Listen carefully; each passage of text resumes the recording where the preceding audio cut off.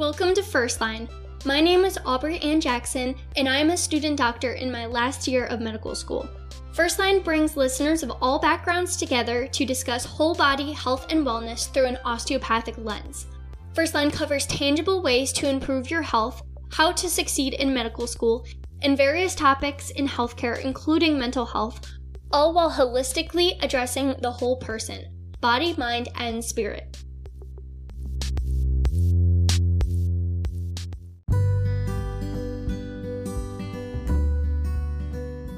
First Line is hosted by Anchor.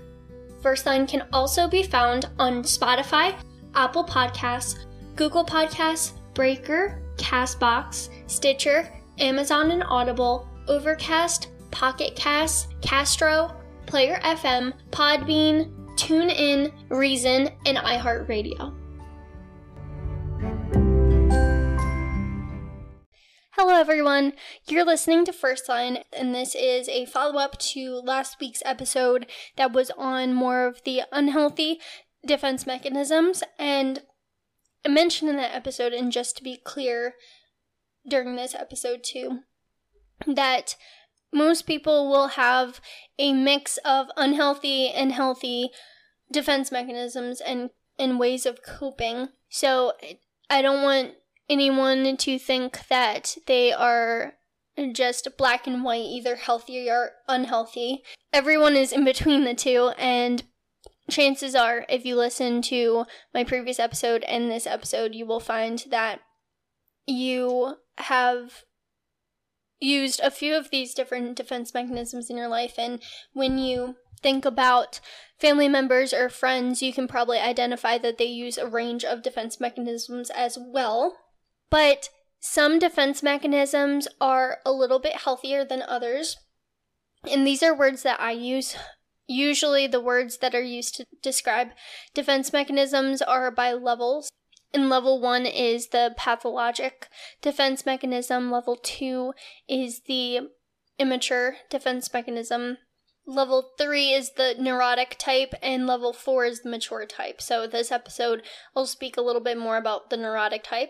But it's also, I mentioned this last episode, and I'll mention it again also, is that defense mechanisms are your unconscious way of coping with stressors in your life, whether that's anxiety, sadness, anger, just general stress.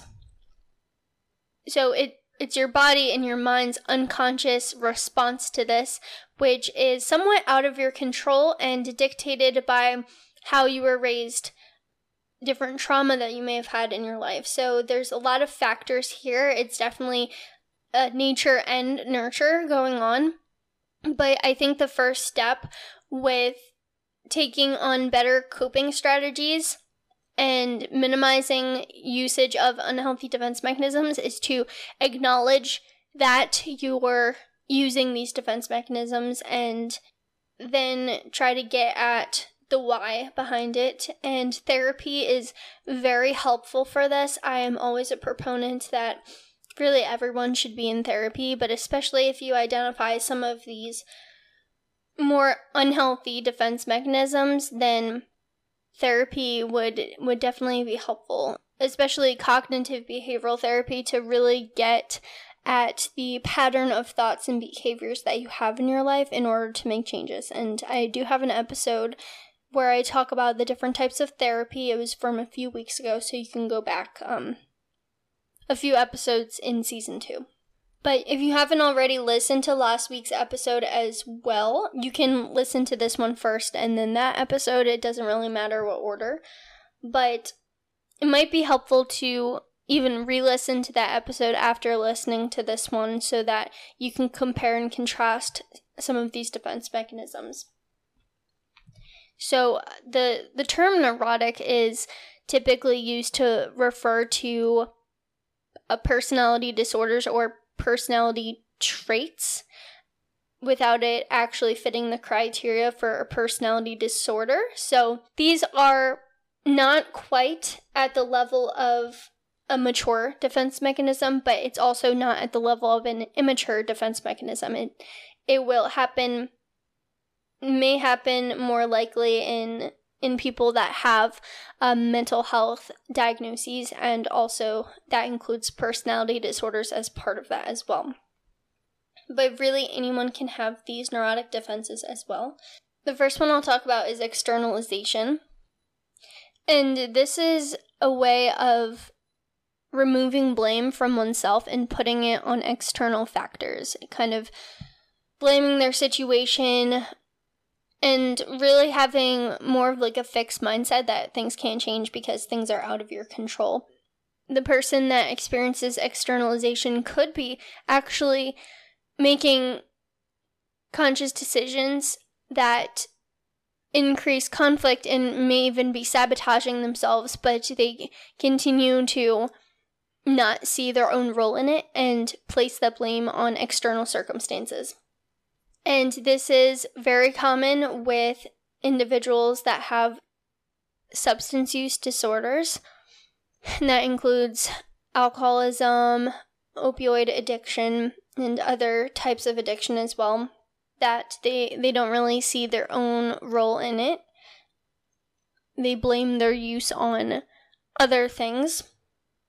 People with ADHD can also deal with a lot of externalization, that it is all about their classroom setting or their work setting that is not accommodating towards them.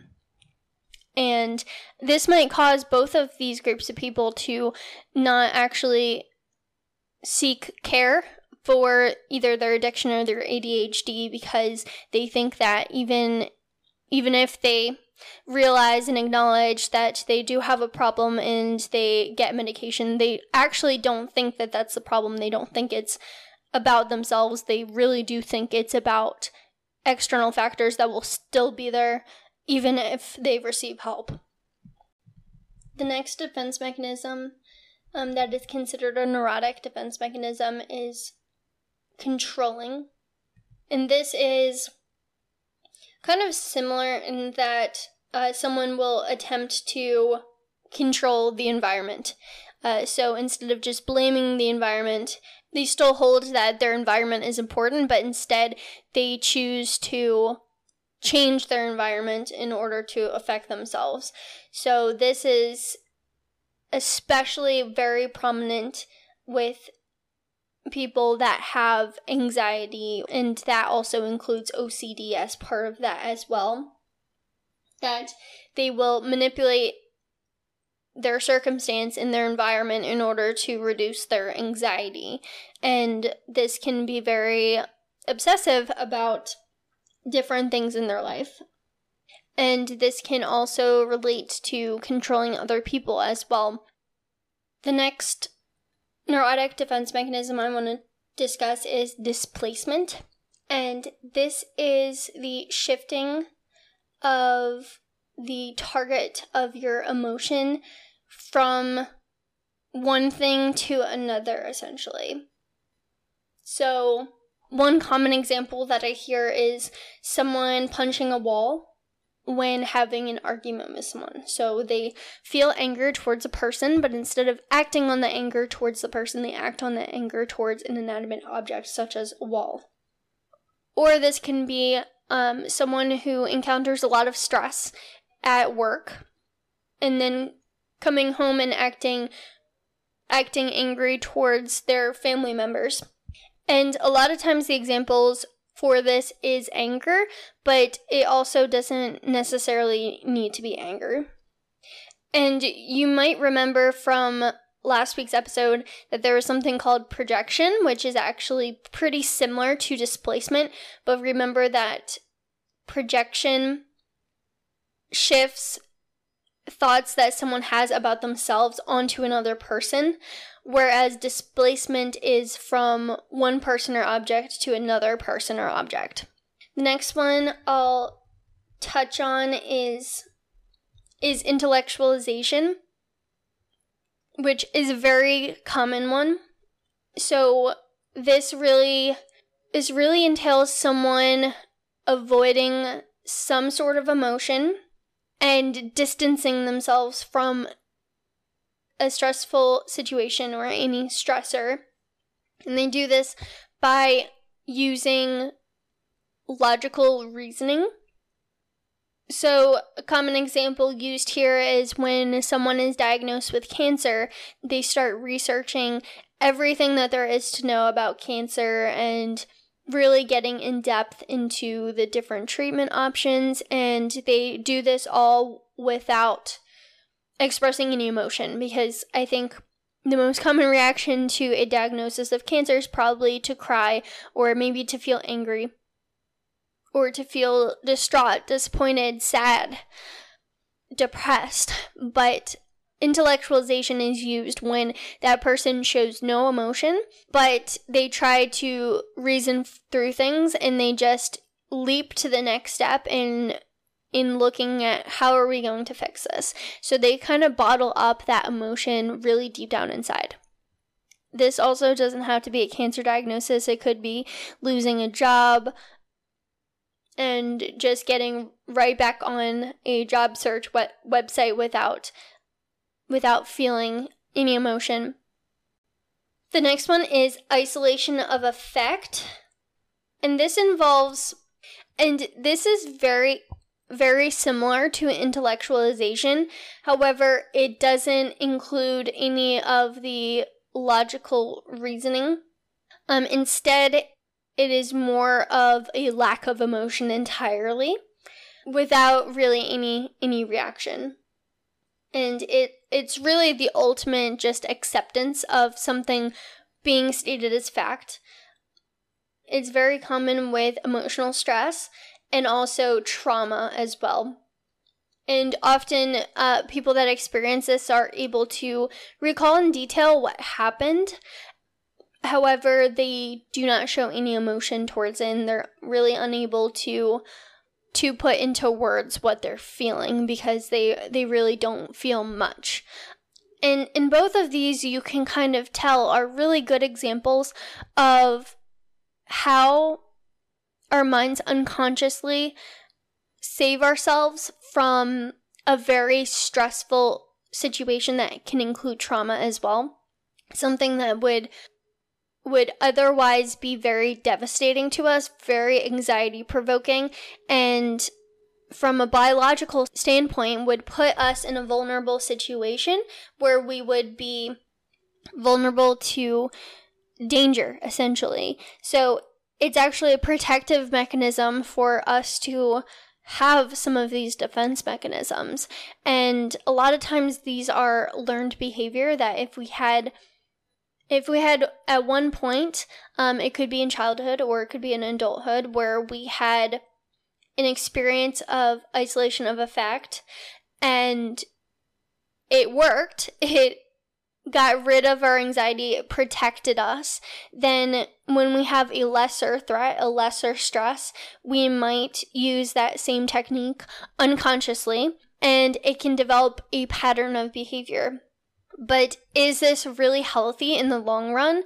Probably not. It was probably a good protective mechanism to have the first time, but when we really get habituated to it, and it's causing us to be very isolated from our emotions and really not in tune with our emotions at all, then this can lead to a lot of problems down the line. And for these people, that's by therapy, and especially with people that have experienced trauma-focused therapy is very important.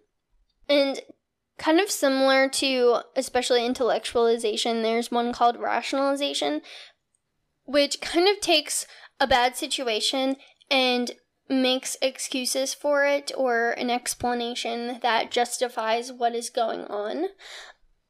And this could be someone getting a bad grade and saying it's because the teacher doesn't like them, or someone that doesn't get a promotion at work and they said it's because they weren't in the right place at the right time. Even though there could be other explanations, like someone that didn't actually study for the test, or in the work situation, someone that wasn't performing as well as his colleague. So this really is also a defense mechanism that avoids that self-blame.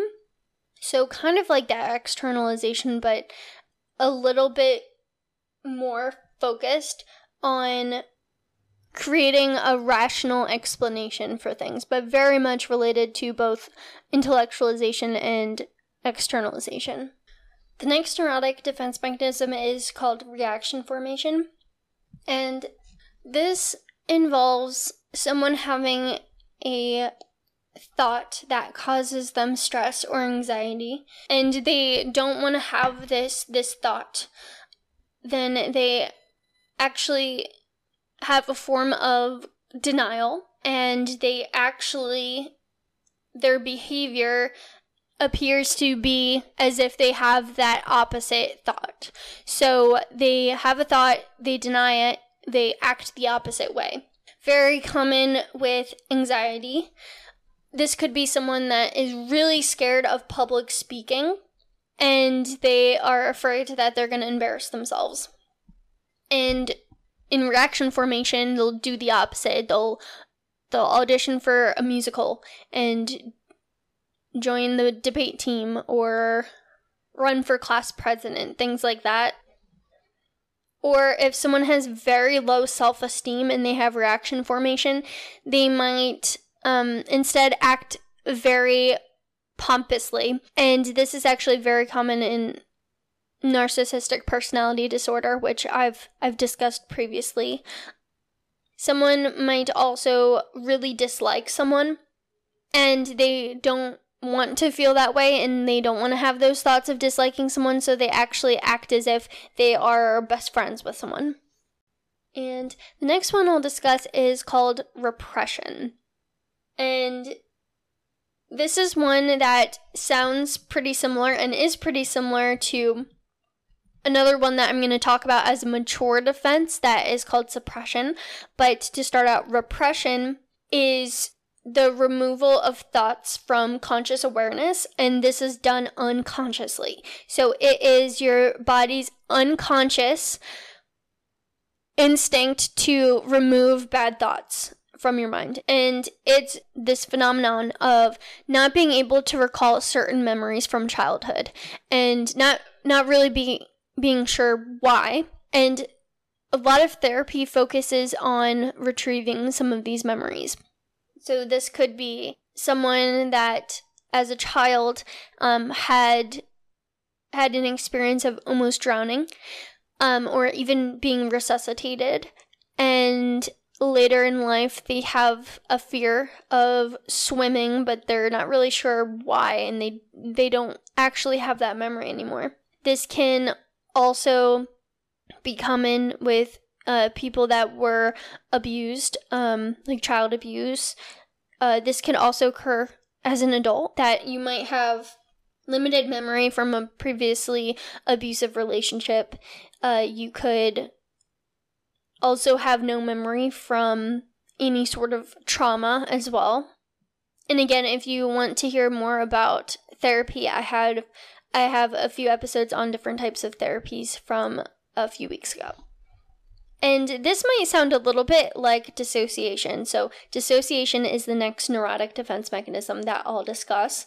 So dissociation actually refers to modifying your identity or your memory or even your actions to avoid emotional distress. So this can kind of like regression lead to someone that has partial or no recollection after having some sort of trauma. But part of this is also someone might not even remember who they are. They might not know how to move. They kind of just dissociate from their body. And part of the dissociation is also that it can occur as the trauma or as a stressful situation is happening as well, that someone can just be removed from their body so that they don't fully experience the emotional impact of a stressful situation. So again, this is a protective mechanism in order to protect your conscious mind from something that could be very damaging and very traumatic later on. The last neurotic defense mechanism I'll discuss is called inhibition. And this really refers to just the conscious decision to limit what you say or what you do based off of avoiding stress or anxiety. So this is very common in anxiety disorders. I especially think of social anxiety disorders where you know that going out or public speaking is going to be anxiety provoking, so you actually limit yourself from participating in those circumstances. And that's a defense mechanism because it's a way that you can protect yourself from increased anxiety. And this can also be related to interpersonal relationships where you don't want to bring up a concern that you have because you think it might start a fight.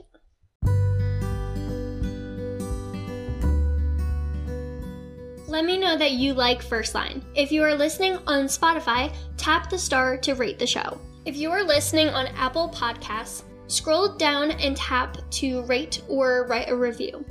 Thank you so much for your support.